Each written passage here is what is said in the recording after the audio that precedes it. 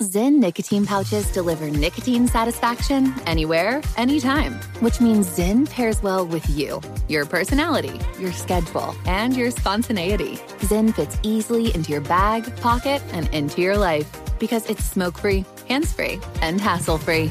So the only person who will know you have a Zyn pouch in is you.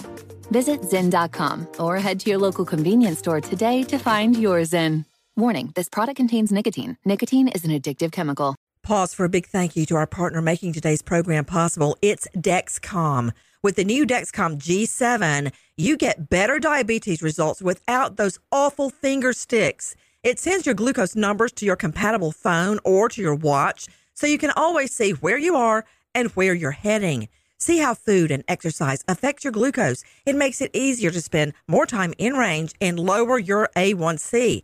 Take more control of your diabetes with the #1 recommended CGM brand. It's so easy to get started today at Dexcom.com. Dexcom.com. Dexcom data on file 2023. If your glucose alerts and readings from the G7 do not match symptoms or expectations, use a blood glucose meter to make diabetes treatment decisions. For a list of compatible devices, visit Dexcom.com/compatibility. Thanks, Dexcom, for being our partner. This is your moment, your time to shine, your comeback. You're ready for the next step in your career, and you want an education employers respect. So you're not just going back to school, you're coming back with Purdue Global. Backed by Purdue University, one of the nation's most respected public universities, Purdue Global is built for people who bring their life experience into the online classroom. Purdue Global, Purdue's online university for working adults. Start your comeback today at purdueglobal.edu. The 2024 presidential campaign features two candidates who are very well known to Americans. And yet, there's complexity at every turn. Criminal trials for one of those candidates. Young voters who are angry. The Campaign Moment podcast from the Washington Post gives you what matters. I'm Aaron Blake, and I'm covering my 10th election cycle. My colleagues and I have insights that you won't find anywhere else. So follow the Campaign Moment right now, wherever you're listening.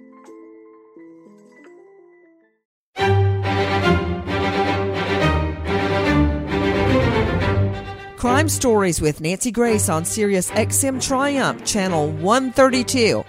Residents living in this small Texas town stunned, trying to make sense of what's described as a Sunday service massacre. He was dressed in all black. The suspect crossed the street to the church, exited his vehicle, and began firing at the church. It was rapid fire. It was just boom, boom, boom, boom, boom, boom, boom. 26-year-old Devin Patrick Kelly opened fire inside Sutherland Springs First Baptist Church. A local resident grabbed his rifle and engaged that suspect. He was killed after fleeing the scene. I never thought it would happen here. I mean, this is something that takes place in a big city. It doesn't make any sense. A devastating blow in this close-knit community, reeling from what's being called the country's deadliest shooting inside a house of worship. All of America is praying to God to help the wounded and the families of the victims.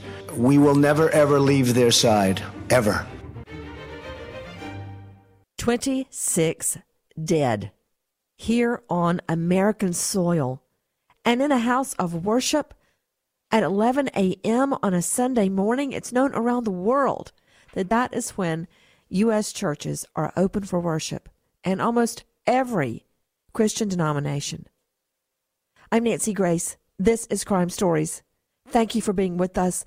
And now we are learning so much about the shooter. How did children, an 8 months pregnant mom of 4, how did they die? Why did this happen? Joining me, investigative reporter Art Harris, Emmy Award-winning reporter Cheryl McCollum, crime scene expert and director of the Cold Case Institute, Dr. Chloe Carmichael, psychologist out of New York, creator of AnxietyTools.com, and private investigator Bobby Brown, based in the same town where the shooter lived, and he has been digging deep into the shooter's life to find out why and how. First of all, straight to Bobby Brown. Bobby, what have we learned about this shooter that goes into this beautiful little house of worship in a small Texas town, walks toward the altar right down the center aisle, then turns around, faces the congregation, looks them in the faces as he guns them down, women, children, men alike. Straight out to Bobby Brown, private investigator. Bobby, what have you learned about the shooter's past? For instance, a police report you found? I have the report from an incident that actually occurred on August 13th of 2014, and it was a cruelty to animals complaint. One important thing is that when the Fountain Police got to the mobile home, motor home that Devin Patrick Kelly was living in, he refused to come out for almost an hour. And then when he did come out, he was confronted about how he had brutally assaulted his dog, as was witnessed by a number of people. Let me just cut the chase, Bobby. What did he do to the dog? He she was strangling the dog and was on top of the dog and punching him several times in the head. And the dog was whining and was just cowling, and then he drugged the dog back to his motor home. When he was confronted by law enforcement, he passed it off by saying that he was teaching the dog not to run away again. And oh, my stars. Okay, wait. Right there with me is private investigator out of Colorado Springs, Bobby Brown. This is where the shooter lived for some time. Bobby has been digging into the life of Devin Patrick Kelly. Before I go to Cheryl McCollum and Art Harris, Dr. Chloe Carmichael, psychologist out of New York, creator of AnxietyTools.com. Dr. Chloe, I've studied many, and prosecuted serial killers and spree killers. And Art, you were with me through many of those investigations covering them. Chloe, when you show rage or violence or just cruelty to animals, I mean, when Bobby Brown said that, I had chills down my arms, because that is a textbook sign of someone that will erupt into spree or serial killing in the future. I mean, it's just like a given. That's one of the first things you look for, is have they tortured animals, Dr. Chloe? Yes, Nancy, I agree. That's just a heartbreaking story. And what's really awful about it too is it doesn't sound as much like he's psychotic. It doesn't sound as if he thought the dog was out to get him or something. Even by his own description, he was using a really cruel form of torture in order to control the dog and to try to dominate the dog, to stop the dog from just running away, which of course I'm sure the dog would want to run away if this is how he treats it. To Cheryl McCollum, Cold Case Institute director. Cheryl, I mean, this is a classic sign of a serial killer or spree killer. And I'm not just cooking that up in my iron pot on the stove. Okay. This is documented over and over and over again, Cheryl. Nancy, it's right up there. You've got the cruelty to animals. You've got your domestic violence. You've got your soft targets like children. You've got failure in the military. He is right out of the playbook. There's no question about it. But I think one thing that needs to be pointed out here, unlike a lot of potential serial killers that just grab animals from wherever, all of his targets have been selected. None of them were at random. Every one of them is somebody that he was connected to or an animal he was connected to that we know so far. Explain, Cheryl McCollum. It was his dog. It was his child. It was his wife. It was his in-laws' church. Anybody that does him wrong, that he's connected to, he will seek revenge. Well, Cheryl, I mean, this is just off the top of my head, so there may be more, but animal abuse, I have always known, is one of the first signs of a serial or spree killer. And, for instance, I mean, don't have to look these up. You've got David Berkowitz, son of Sam. Sure. You've got Carol Cole, who killed almost 35, 40 people. Jeffrey Dahmer had animal cruelty in his background. The Boston Strangler, Albert DeSalvo. But that's my point. I mean, Absolutely. all of them started with cruelty to animals. Mass killers start by harming or torturing pets, and then they go to, like a troubled teen starts killing pets or torturing them. And then the next thing, it's their wife, and the next thing, it's their baby. you know, it's not pulling a cat's tail or trying to ride your dog around the front yard. That's not it. It's not that. It's torturing them, just like Bobby Brown is telling us. I can recall a case, Luke Woodham.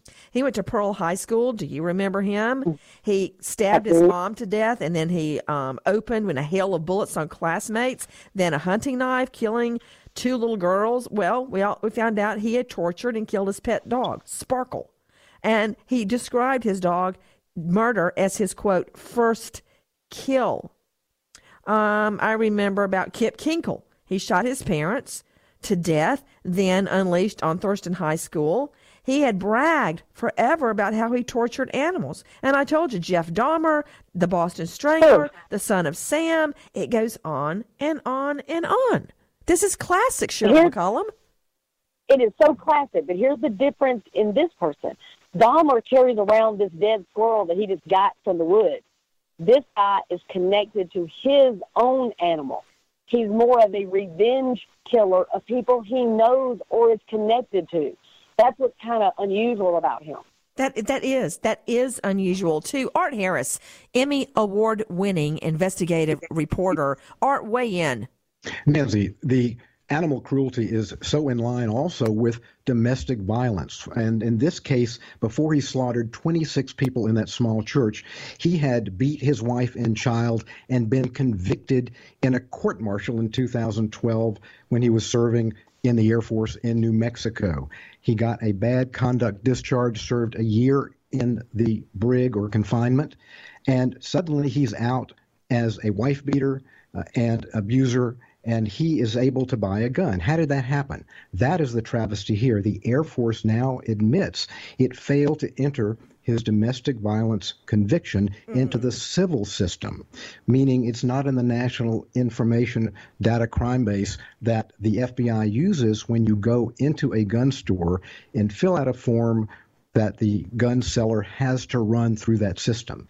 And if you have been adjudicated mentally ill, or if you've been convicted of a misdemeanor domestic violence or a felon or dishonorable discharge, you are rejected. Well, he went into a store. He was able to buy 4 guns. In Colorado, he bought 2. And in Texas in 2016, where he bought this Ruger AR-15 style assault weapon, Nancy, he filled out the background check, my sources say, and it sailed right through because, number one, he did not have a dishonorable discharge, but a bad conduct discharge. So he could say that he was not discharged that way from the military, but they never saw his background as a wife beater, and he was able to buy that gun. So here we are with a guy walking around who has all these convictions, is a felon, is a bully, and he has just got a passport to kill now. Cheryl McCollum, crime scene expert, I want to follow up on what Art Harris is reporting. You know, how many times, Cheryl, have you walked by my courtroom when I was prosecuting? I'd just be slumped over, sitting there, not in front of the jury, of course. I'd wait till they left.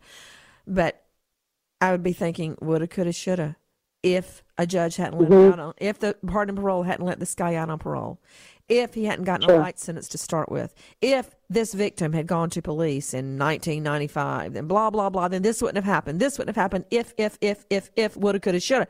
You know what? I could say that right now, Cheryl. In fact, I'm getting chills on my arms, thinking of all those cases when I would analyze it to just bits until my head was about to blow up, how this could have been stopped.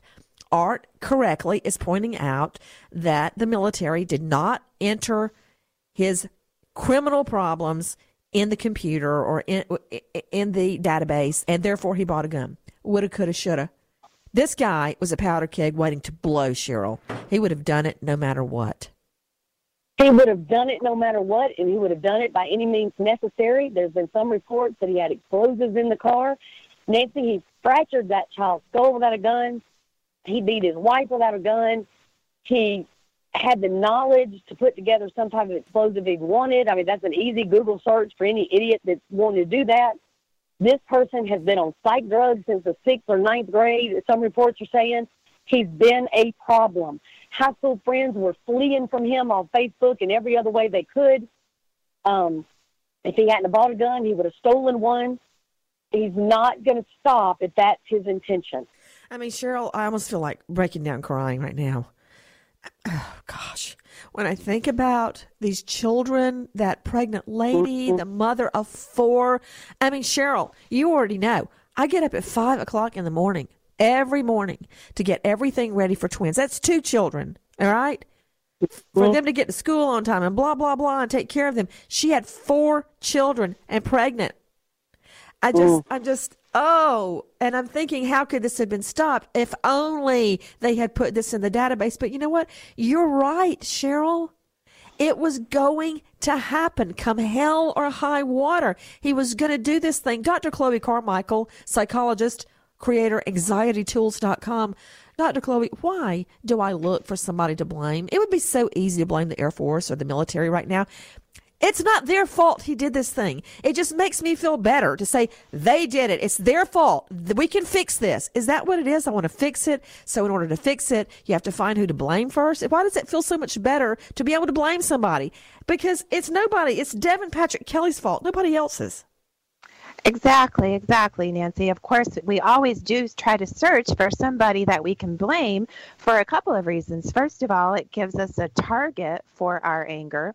And exactly as you said, it also gives us the idea that somebody, can be corrected so that this won't happen again. If only they had changed their process or something like that, so we can think that we're more protected against this in the future.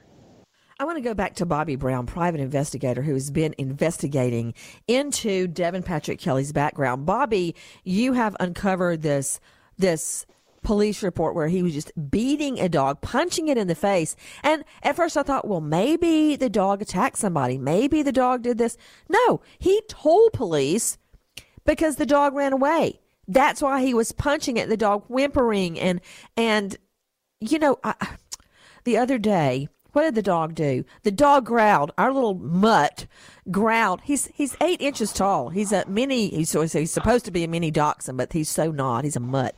Growled at Lucy, and I'm like, you are not growling at Lucy. And you know those cinnamon, Cheryl? Do you know those cinnamon brooms they sell at the front of the grocery store? It's like 20 twigs coated in cinnamon to put together to look like a broom, and you're supposed to put it and make it smell like. So I took the 20 twigs and I chased the dog out with the broom. All right. He got outside and he lowered his little rear end. He looked so pitiful, like he thought I was going to hit him. And of course, I broke down and started crying. I'm like, fat boy, mommy's not going to spank you. Just don't growl at Lucy. I felt so bad. All right. Bobby Brown, this guy is punching the dog in the face with the dog crying and whining. Bobby, what more have you learned about this guy? There's been, so much talk about the weapons and that he did purchase 2 weapons in Colorado. And I will find out sometime later today, but there's a very good possibility that I have found out where he did purchase possibly the AR-15, and that may have been right here in Colorado Springs. But it's important to say, though, that everybody is, they want to blame the Air Force right now. But had he not have had the weapons, he could have had a pressure cooker. He could have. There's anything. He was absolutely determined that he was going to. Bobby, you're right. That's what Cheryl and I were just talking about, that he did all these other things without weapons. Guys, exactly. It would not be right for me to go forward without thanking our sponsors who are making our investigation into this horrible shooting by Devin Patrick Kelly possible. And I want to thank them. It's LegalZoom. And all you business owners out there, you got to keep moving forward. You got to take your hits and keep moving forward, or your business will fold.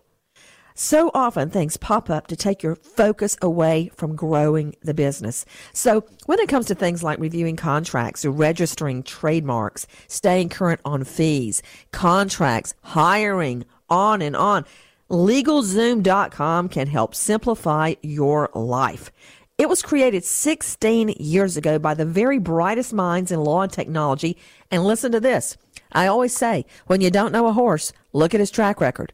LegalZoom has already helped over 2 million business owners easily and affordably, emphasis on affordably, navigate the legal system with confidence. Best part, you don't have to worry. You don't have to wake up in the middle of the night worried that sneaky billable hours are stacking up by your law firm, because LegalZoom is not a law firm. Instead, you get the advice you need to answer your legal questions and business questions at fixed rates through LegalZoom's nationwide network of independent lawyers who are experts in your jurisdiction. Take pressure off yourself. Go to LegalZoom.com now. Take care of business before the year winds down. Special savings? Enter code Nancy in the referral box at checkout. Code Nancy, Nancy. Get special savings. I mean, what's not to like? Only at LegalZoom.com. LegalZoom.com. Already helped over 2 million business owners. LegalZoom, thank you for helping America's business owners. And I personally want to thank you for being our partner today to make our investigation possible. Thank you, LegalZoom. With me, Art Harris, Emmy Award-winning investigative reporter, Cheryl McCollum, director of the Cold Case Institute, Dr. Chloe Carmichael, New York psychologist, creator of AnxietyTools.com, and Private Eye, Bobby Brown. Bobby Brown, what more have you learned? I think it's important that we touch on the fact that they say that, he was mentally ill, but, as a former homicide investigator, I can tell you that he was so methodic in his planning of the shooting. He thought about getting bulletproof vests, and, so obviously he wanted to make sure that he was protected in that way. And I think that it will be really important to see in the autopsy, what type of drugs was he taking, what was in his system, and, what drove all of this anger, and why did he come to Colorado? And I hope to have all of that even by the end of today. And I think the biggest thing that I will have is the purchase of at least one of the weapons that I'm relatively positive happened right here in Colorado. Out to investigative reporter Art Harris. Art, I want to follow up on what Bobby Brown was telling us about him purchasing a bulletproof vest. It didn't help him in the end, Art Harris. What do you know? Nancy, this was one of the many things he had on, and he was armed for war. The former Air Force veteran, dishonorably or bad conduct discharged for beating his wife. He had body armor. He had all black tactical gear. He had this AR-15 style weapon with extra magazines and other guns, possibly explosives in his car. He was in a showdown that he aimed to avenge what he perceived to be family issues. And among the people in the church, Nancy, I'm now learning, was possibly his wife's grandmother. So his in-laws were getting text messages from him, angry text messages over a period of time.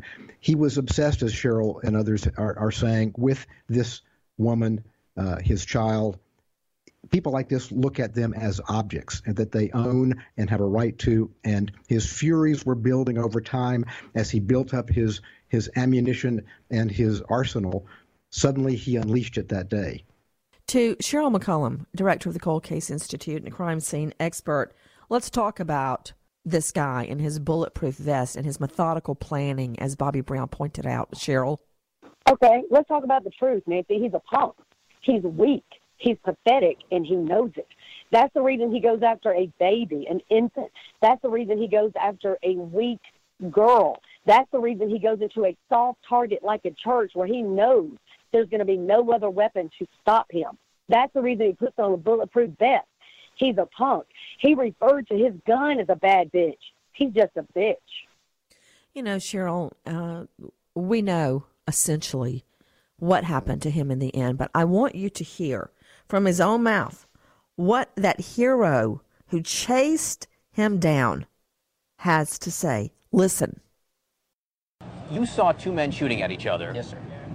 The other hero tells you that this killer just shot up a church. He drives off. He tells you to chase him. You tell me, you say, let's go. Yeah. Did you have any second thoughts? What was running through your head right then? Nothing. Get him. Why? Because that's what you do. The other guy, anything you can tell us about him? You know, he's very much a hero. He acted quicker than he could think as well. he did absolutely the right thing, which was try and take him down on the scene. From what I know, he was just taking a nap and heard the gunshots and reacted. What kind of gun did he have? He had an AR-15. So they both the killer and the individual you drove had AR-15s. The killer, from what I heard, had a pistol during the firefight. Right. Which is the main part that I saw. And then the guy with you, the other hero, had his own. Yes, he had his own AR-15. Yes, sir. And he came out. He was barefooted. He was barefoot. Yes. Yeah, he had no shoes on or nothing, but he was ready to act. And the moment police got there and everything, he did all the right things. That was Johnny Langerdorf. Now, listen to this. I heard a shot. Is the people at that church, they're friends of mine, their family. And every time I heard a shot, I knew that probably represented a life. I was scared to death. I was scared for me, and I was scared for every one of them, and I was scared for my own family that just lived less than a block away. I'm no hero. I am not.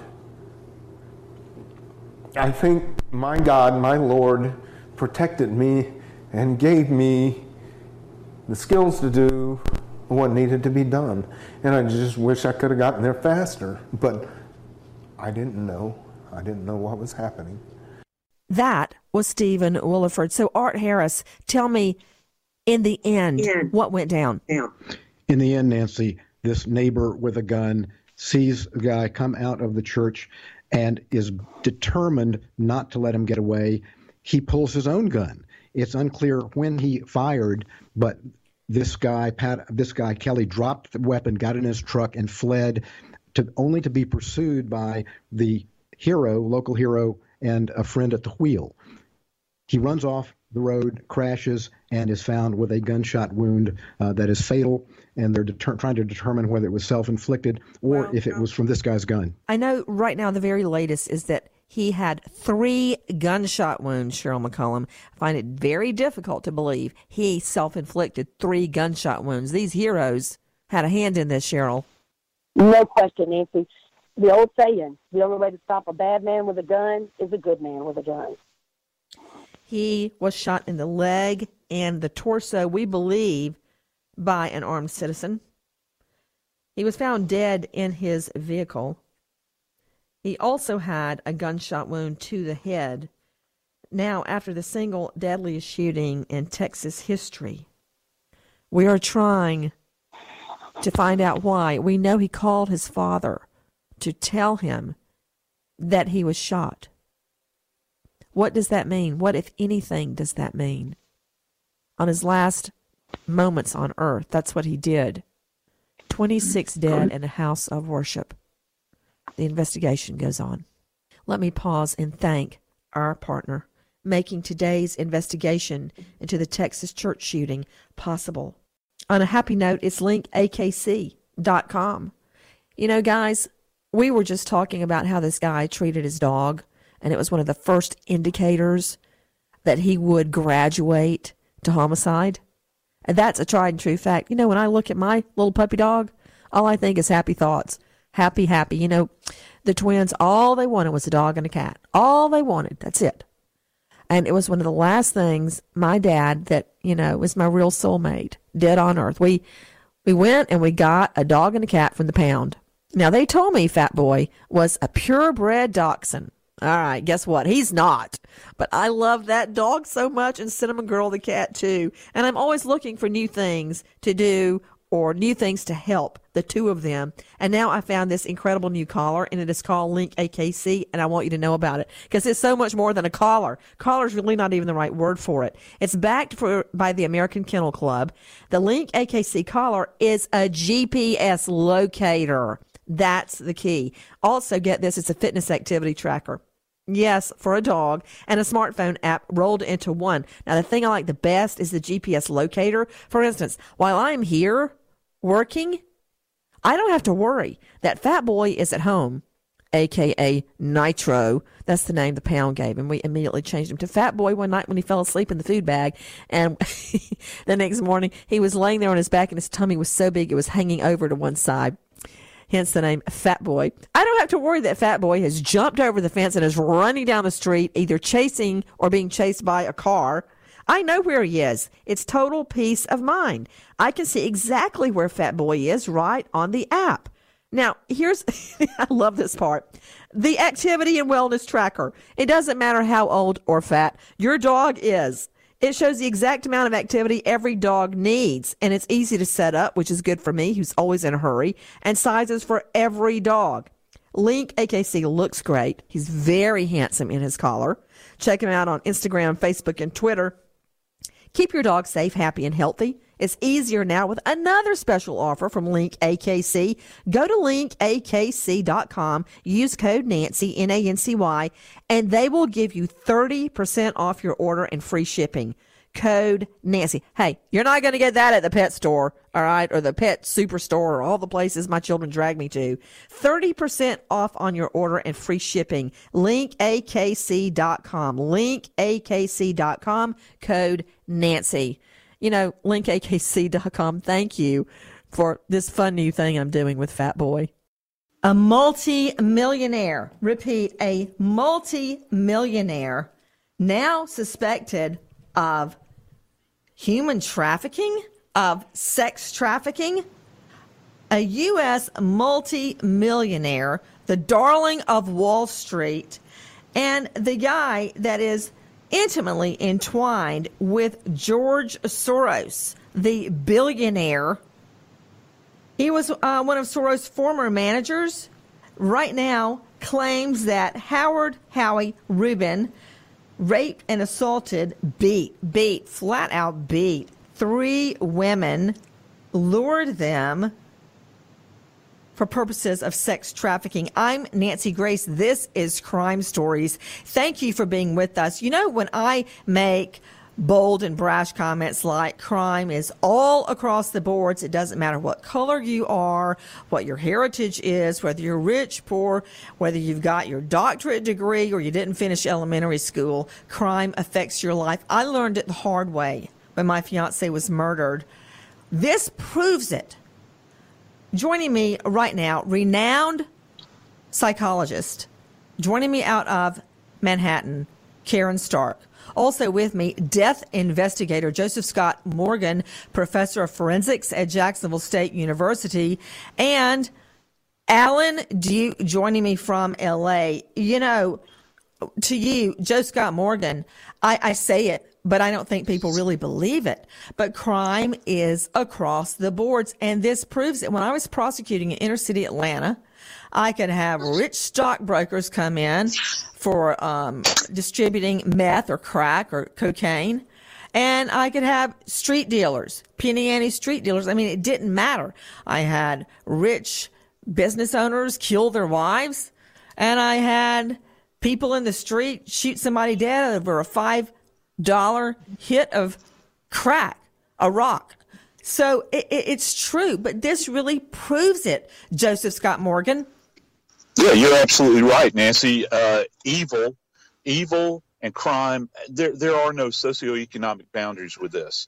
And in a case like this, it would seem that evil literally has no basement to it, considering the nature of these crimes that have been committed. It doesn't matter if you're rich or poor. What matters is the condition of your mind and the condition of your heart. And in this particular case, this is just heart. You think this guy has a heart? Listen to this, Karen Stark. This guy, this multi-millionaire, stated that he would rape and attack the 3 ladies in a sex dungeon in his penthouse apartment that he bought with his millions of dollars specifically for these attacks, and then would leave and go, quote, back to his wife and kids on the Upper East Side.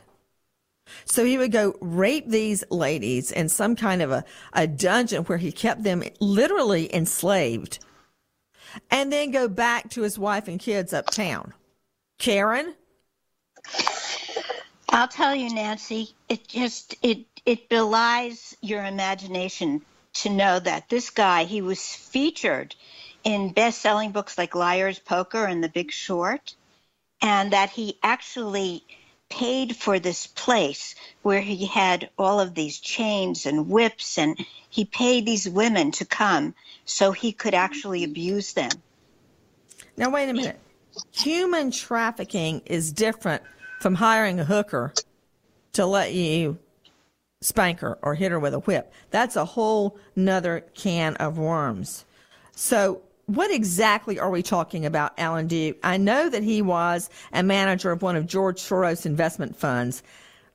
First of all, tell me about who is George Soros. I think that's very critical to this. George Soros is one of the richest men in the world. He has a lot of investments. He's especially known for investments around the former Soviet Union and in Europe. But he is an American, and he's very involved in American politics, too. What do you mean by that? He's very involved in American politics. George Soros is one of the richest men in the world, and he manages he has a lot of investments. He's especially known for investments in Asia and around the former Soviet Union and in Europe. But he is an American, and he's very involved in American politics, too.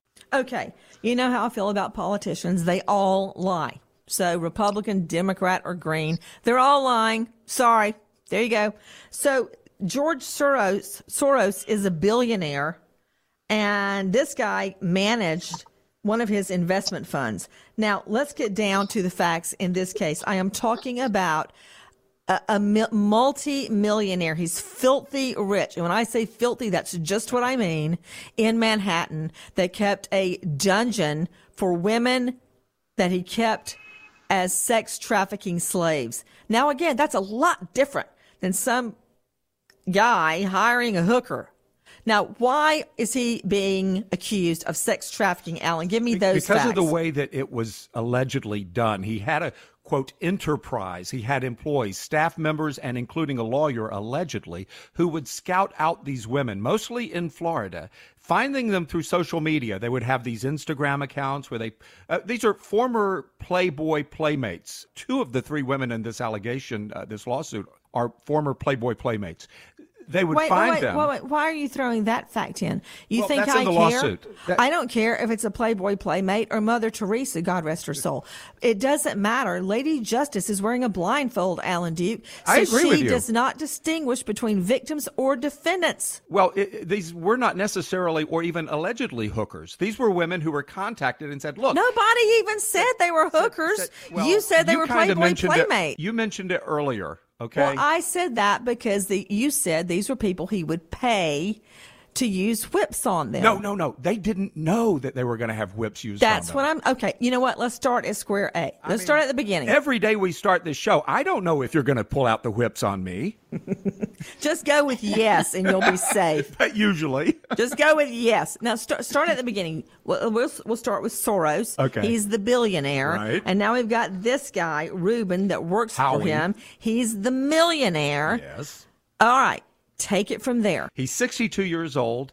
He has this staff that he allegedly Which proves uses. a man is never too old for a sex attack. Go ahead. That's what I've always thought. He's got these staff members who scout out these women allegedly on Instagram, send them invites, say, hey, we're going to fly you to New York. I bet they're glad they went and got their Wharton MBA to go work for Soros so they can go on Instagram to look at the next sex trafficking victim. That's the allegation. If that is true, frankly, they need to be roped in on this investigation as well. That's a whole nother can of worms. Go ahead. So he has flunkies looking for women online. And flies them from Florida or wherever to New York, takes them to this penthouse and says... On JetBlue, an $8 million penthouse in Manhattan. And as you said correctly, it allegedly was only rented for the purpose because in a side room of this Manhattan penthouse, he had a dungeon that was equipped with all kinds of sex toys and torture equipment.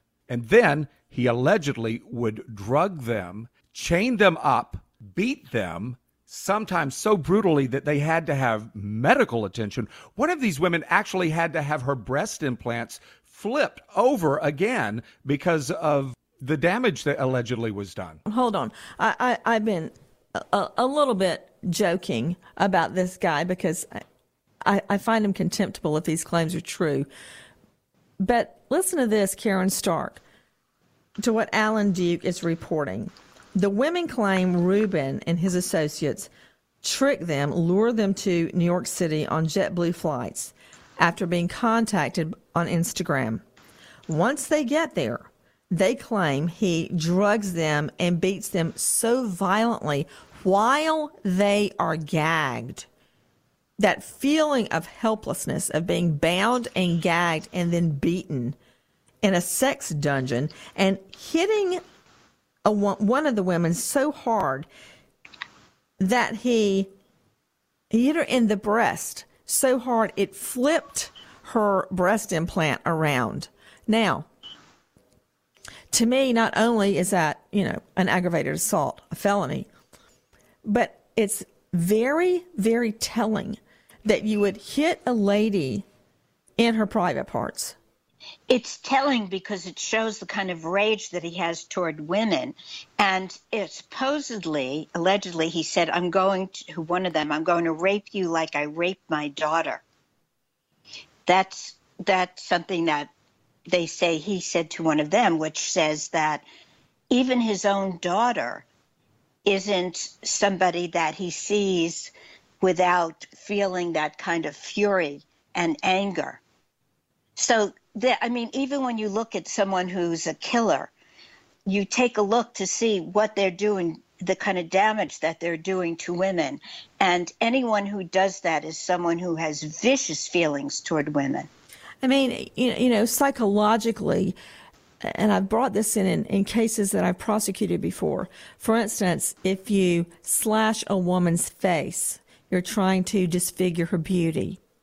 If you chop off her hair, like we saw in the Teresa Hallback case, which was the Stephen Avery making a murder case, he chopped her hair off before he tied her up with chains, assaulted her, and then killed her. There is something very specific psychologically when you attack a certain part of a person. Like, say you want to get to somebody, you steal all their money, you funnel all their money because that's all they care about, or you steal their pet dog, or something that means something to them. In this case, disfiguring a lady by slashing her face or putting acid on her face or beating her in the breast. It's very telling about his state of mind. Joseph Scott Morgan, you have investigated many, many death scenes. What do you make of the theory that I'm advancing right now? Nancy, I've seen this time and time again in these brutal sexually related assault cases that I've worked over the course of my career with these people who are truly sexual sadists that go out and they attack these women. They will go as far as literally removing the body parts of women. They're doing it as an attack, a sexualized attack on these individuals to completely humiliate them, debase them, take away everything that identifies them as a woman. It destroys their beauty. And that's kind of what you're looking at here. I'm very curious if these are the only three people he's done this to, because this sounds like he's had some practice at it. This guy, Howard Rubin, has been married since the 80s to his former Harvard Business School classmate, Mary Henry. They have 3 children together. And as Karen Stark pointed out, he is an infamous Wall Street trader who was actually blamed for bringing about $377 million of losses. $377 million of losses at Merrill Lynch. And he's in the book Liar's Poker. He hasn't responded to these allegations yet. What more do we know about the facts? This lawsuit is a civil lawsuit, not criminal, but they're doing it under RICO laws, Racketeering, Influenced, and Corrupt Organizations Act, claiming that there was an enterprise that he created. So this is a pretty serious thing. They're asking for $27 million for these 3 women. The women are not named. However, as Joseph Scott Morgan said, you might think that there were other women involved, and these are the only ones involved in this lawsuit. They're claiming that they suffered emotional distress, assault, battery. But I'm wondering why there are not criminal charges? And is there a criminal investigation going on now? You know what? I wonder that too, and it brings to mind the whole Harvey Weinstein debacle, where this went on literally for decades, and no law enforcement did a thing. And now the NYPD, who I love, by the way, at the highest echelons, I'm not talking about the street cops, I'm talking about the highest echelons amongst prosecutors. That was the real problem, that wouldn't prosecute the case after cops brought the Weinstein case to them. They're now being shamed into acting because London, the Brits, have opened up criminal investigations on Weinstein. So why has it been hands off on this guy? Like nobody knew what was happening.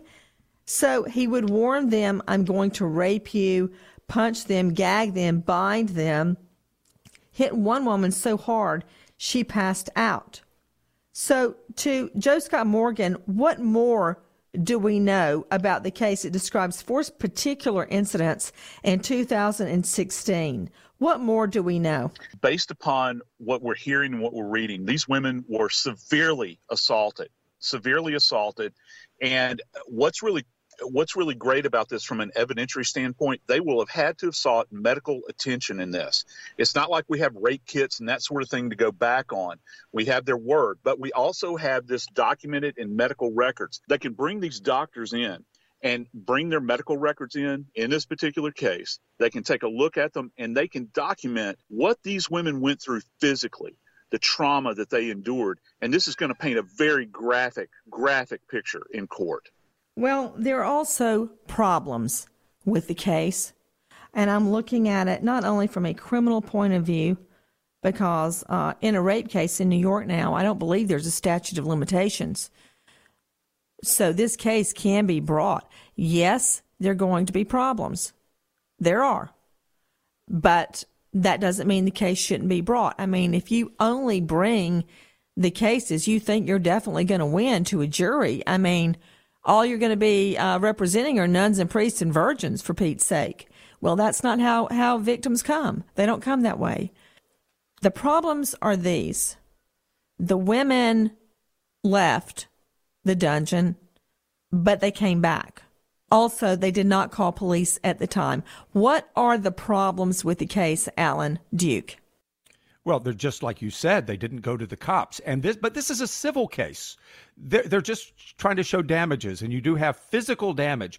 But then again, this man has already allegedly paid $20,000 to have this woman's breast reconstructed after the alleged rape. So, whoa, wait! I didn't know that part. Yeah, they've already paid money.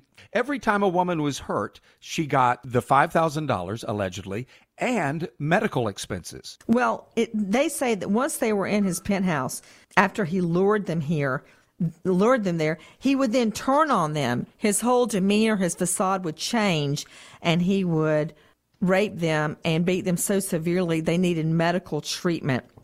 Then as flunkies, or as they say, associates, would offer them more cash in exchange for silence and paid all their medical bills. If he paid their medical bills, that is documented. And this is crazy. They had to sign NDAs, non-disclosure agreements, before they entered the penthouse. They had to sign this statement saying that what happened inside stays inside. I don't know how legal that is. Not at all. And also, as far as proof goes, Karen Stark, it will be just a matter of computer forensics for someone, like Ben Levitan, my buddy, the telecommunications expert, to look up how they were contacted on Instagram, because according to them, they would be contacted by a Reuben associate who had been trolling for them online, stating he would like to meet her in New York. And in fact, in the Instagram, they even referred to him as H. All of this will turn out being evidence. This is just another example of online crime, in my mind. Karen? It's also another example of the kind of arrogance that you see in Harvey Weinstein, the very thing that you brought up, Nancy, where somebody who feels that they are powerful enough and they could use their money and their power to do whatever they would like to do to victimize women, abuse them, and destroy them.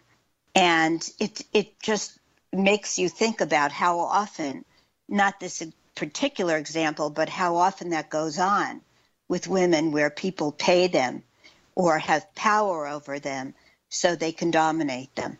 So where does this stand right now, Alan Duke? Well, it was just filed just very recently, and there's been no response to it from Mr. Rubin or his lawyers. So it's going to go through the federal court, civil court process. I'm sure there'll be depositions, et cetera, et cetera. This is an example. We talk about why there aren't prosecutors and a criminal case on this.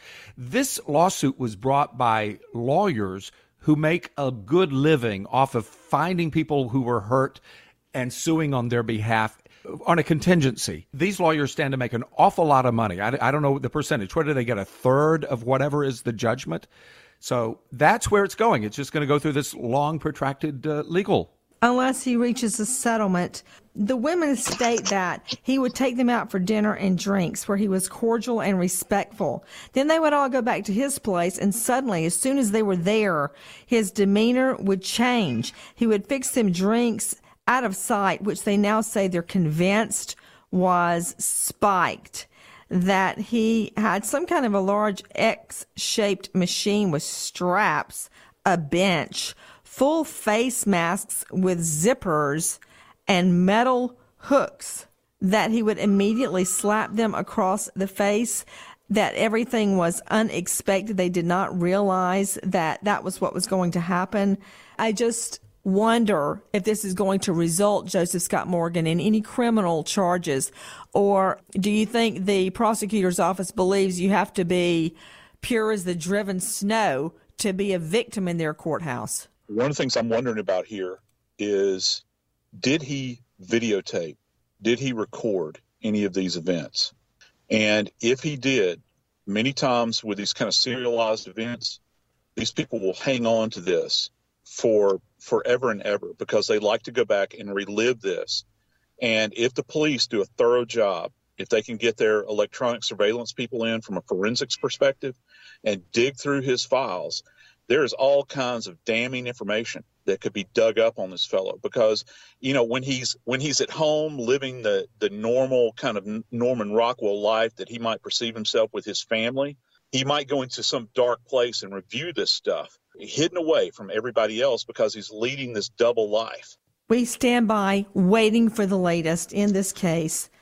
A multi-millionaire now accused of sex trafficking in these papers. And how, Alan, are they getting the charge sex trafficking versus a simple sex assault? Well, it's under the RICO provisions, the RICO Act, and I think they're going to try to prove that there was an enterprise because he had employees, he had a lawyer allegedly helping him, and it was an organization, and they trafficked them because they brought them from Florida under false pretenses to New York, to Manhattan, and then did this to them.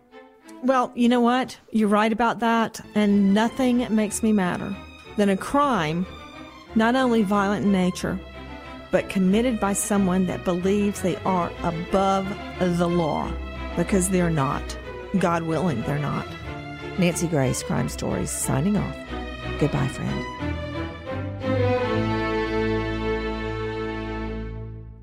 Trinity School of Natural Health can help you be part of the fast-growing health and wellness industry. With an education that empowers communities, Trinity grads can change lives by applying natural health principles and techniques in holistic practices or stores selling nourishing health products. Offering 19 online programs that fit your busy schedule, you'll get training to help turn your passion into a career. Enroll today at trinityschool.org. That's trinityschool.org. Pause for a big thank you to our partner making today's program possible. It's Dexcom. With the new Dexcom G7, you get better diabetes results without those awful finger sticks. It sends your glucose numbers to your compatible phone or to your watch, so you can always see where you are and where you're heading. See how food and exercise affect your glucose. It makes it easier to spend more time in range and lower your A1C. Take more control of your diabetes with the #1 recommended CGM brand. It's so easy to get started today at Dexcom.com. Dexcom.com. Dexcom data on file 2023. If your glucose alerts and readings from the G7 do not match symptoms or expectations, use a blood glucose meter to make diabetes treatment decisions. For a list of compatible devices, visit Dexcom.com/compatibility. Thanks, Dexcom, for being our partner. From BBC Radio 4, Britain's biggest paranormal podcast is going on a road trip. I thought in that moment, oh my God, we've summoned something from this board. This is Uncanny USA. He says, somebody's in the house, and I screamed. Listen to Uncanny USA wherever you get your BBC podcasts, if you dare.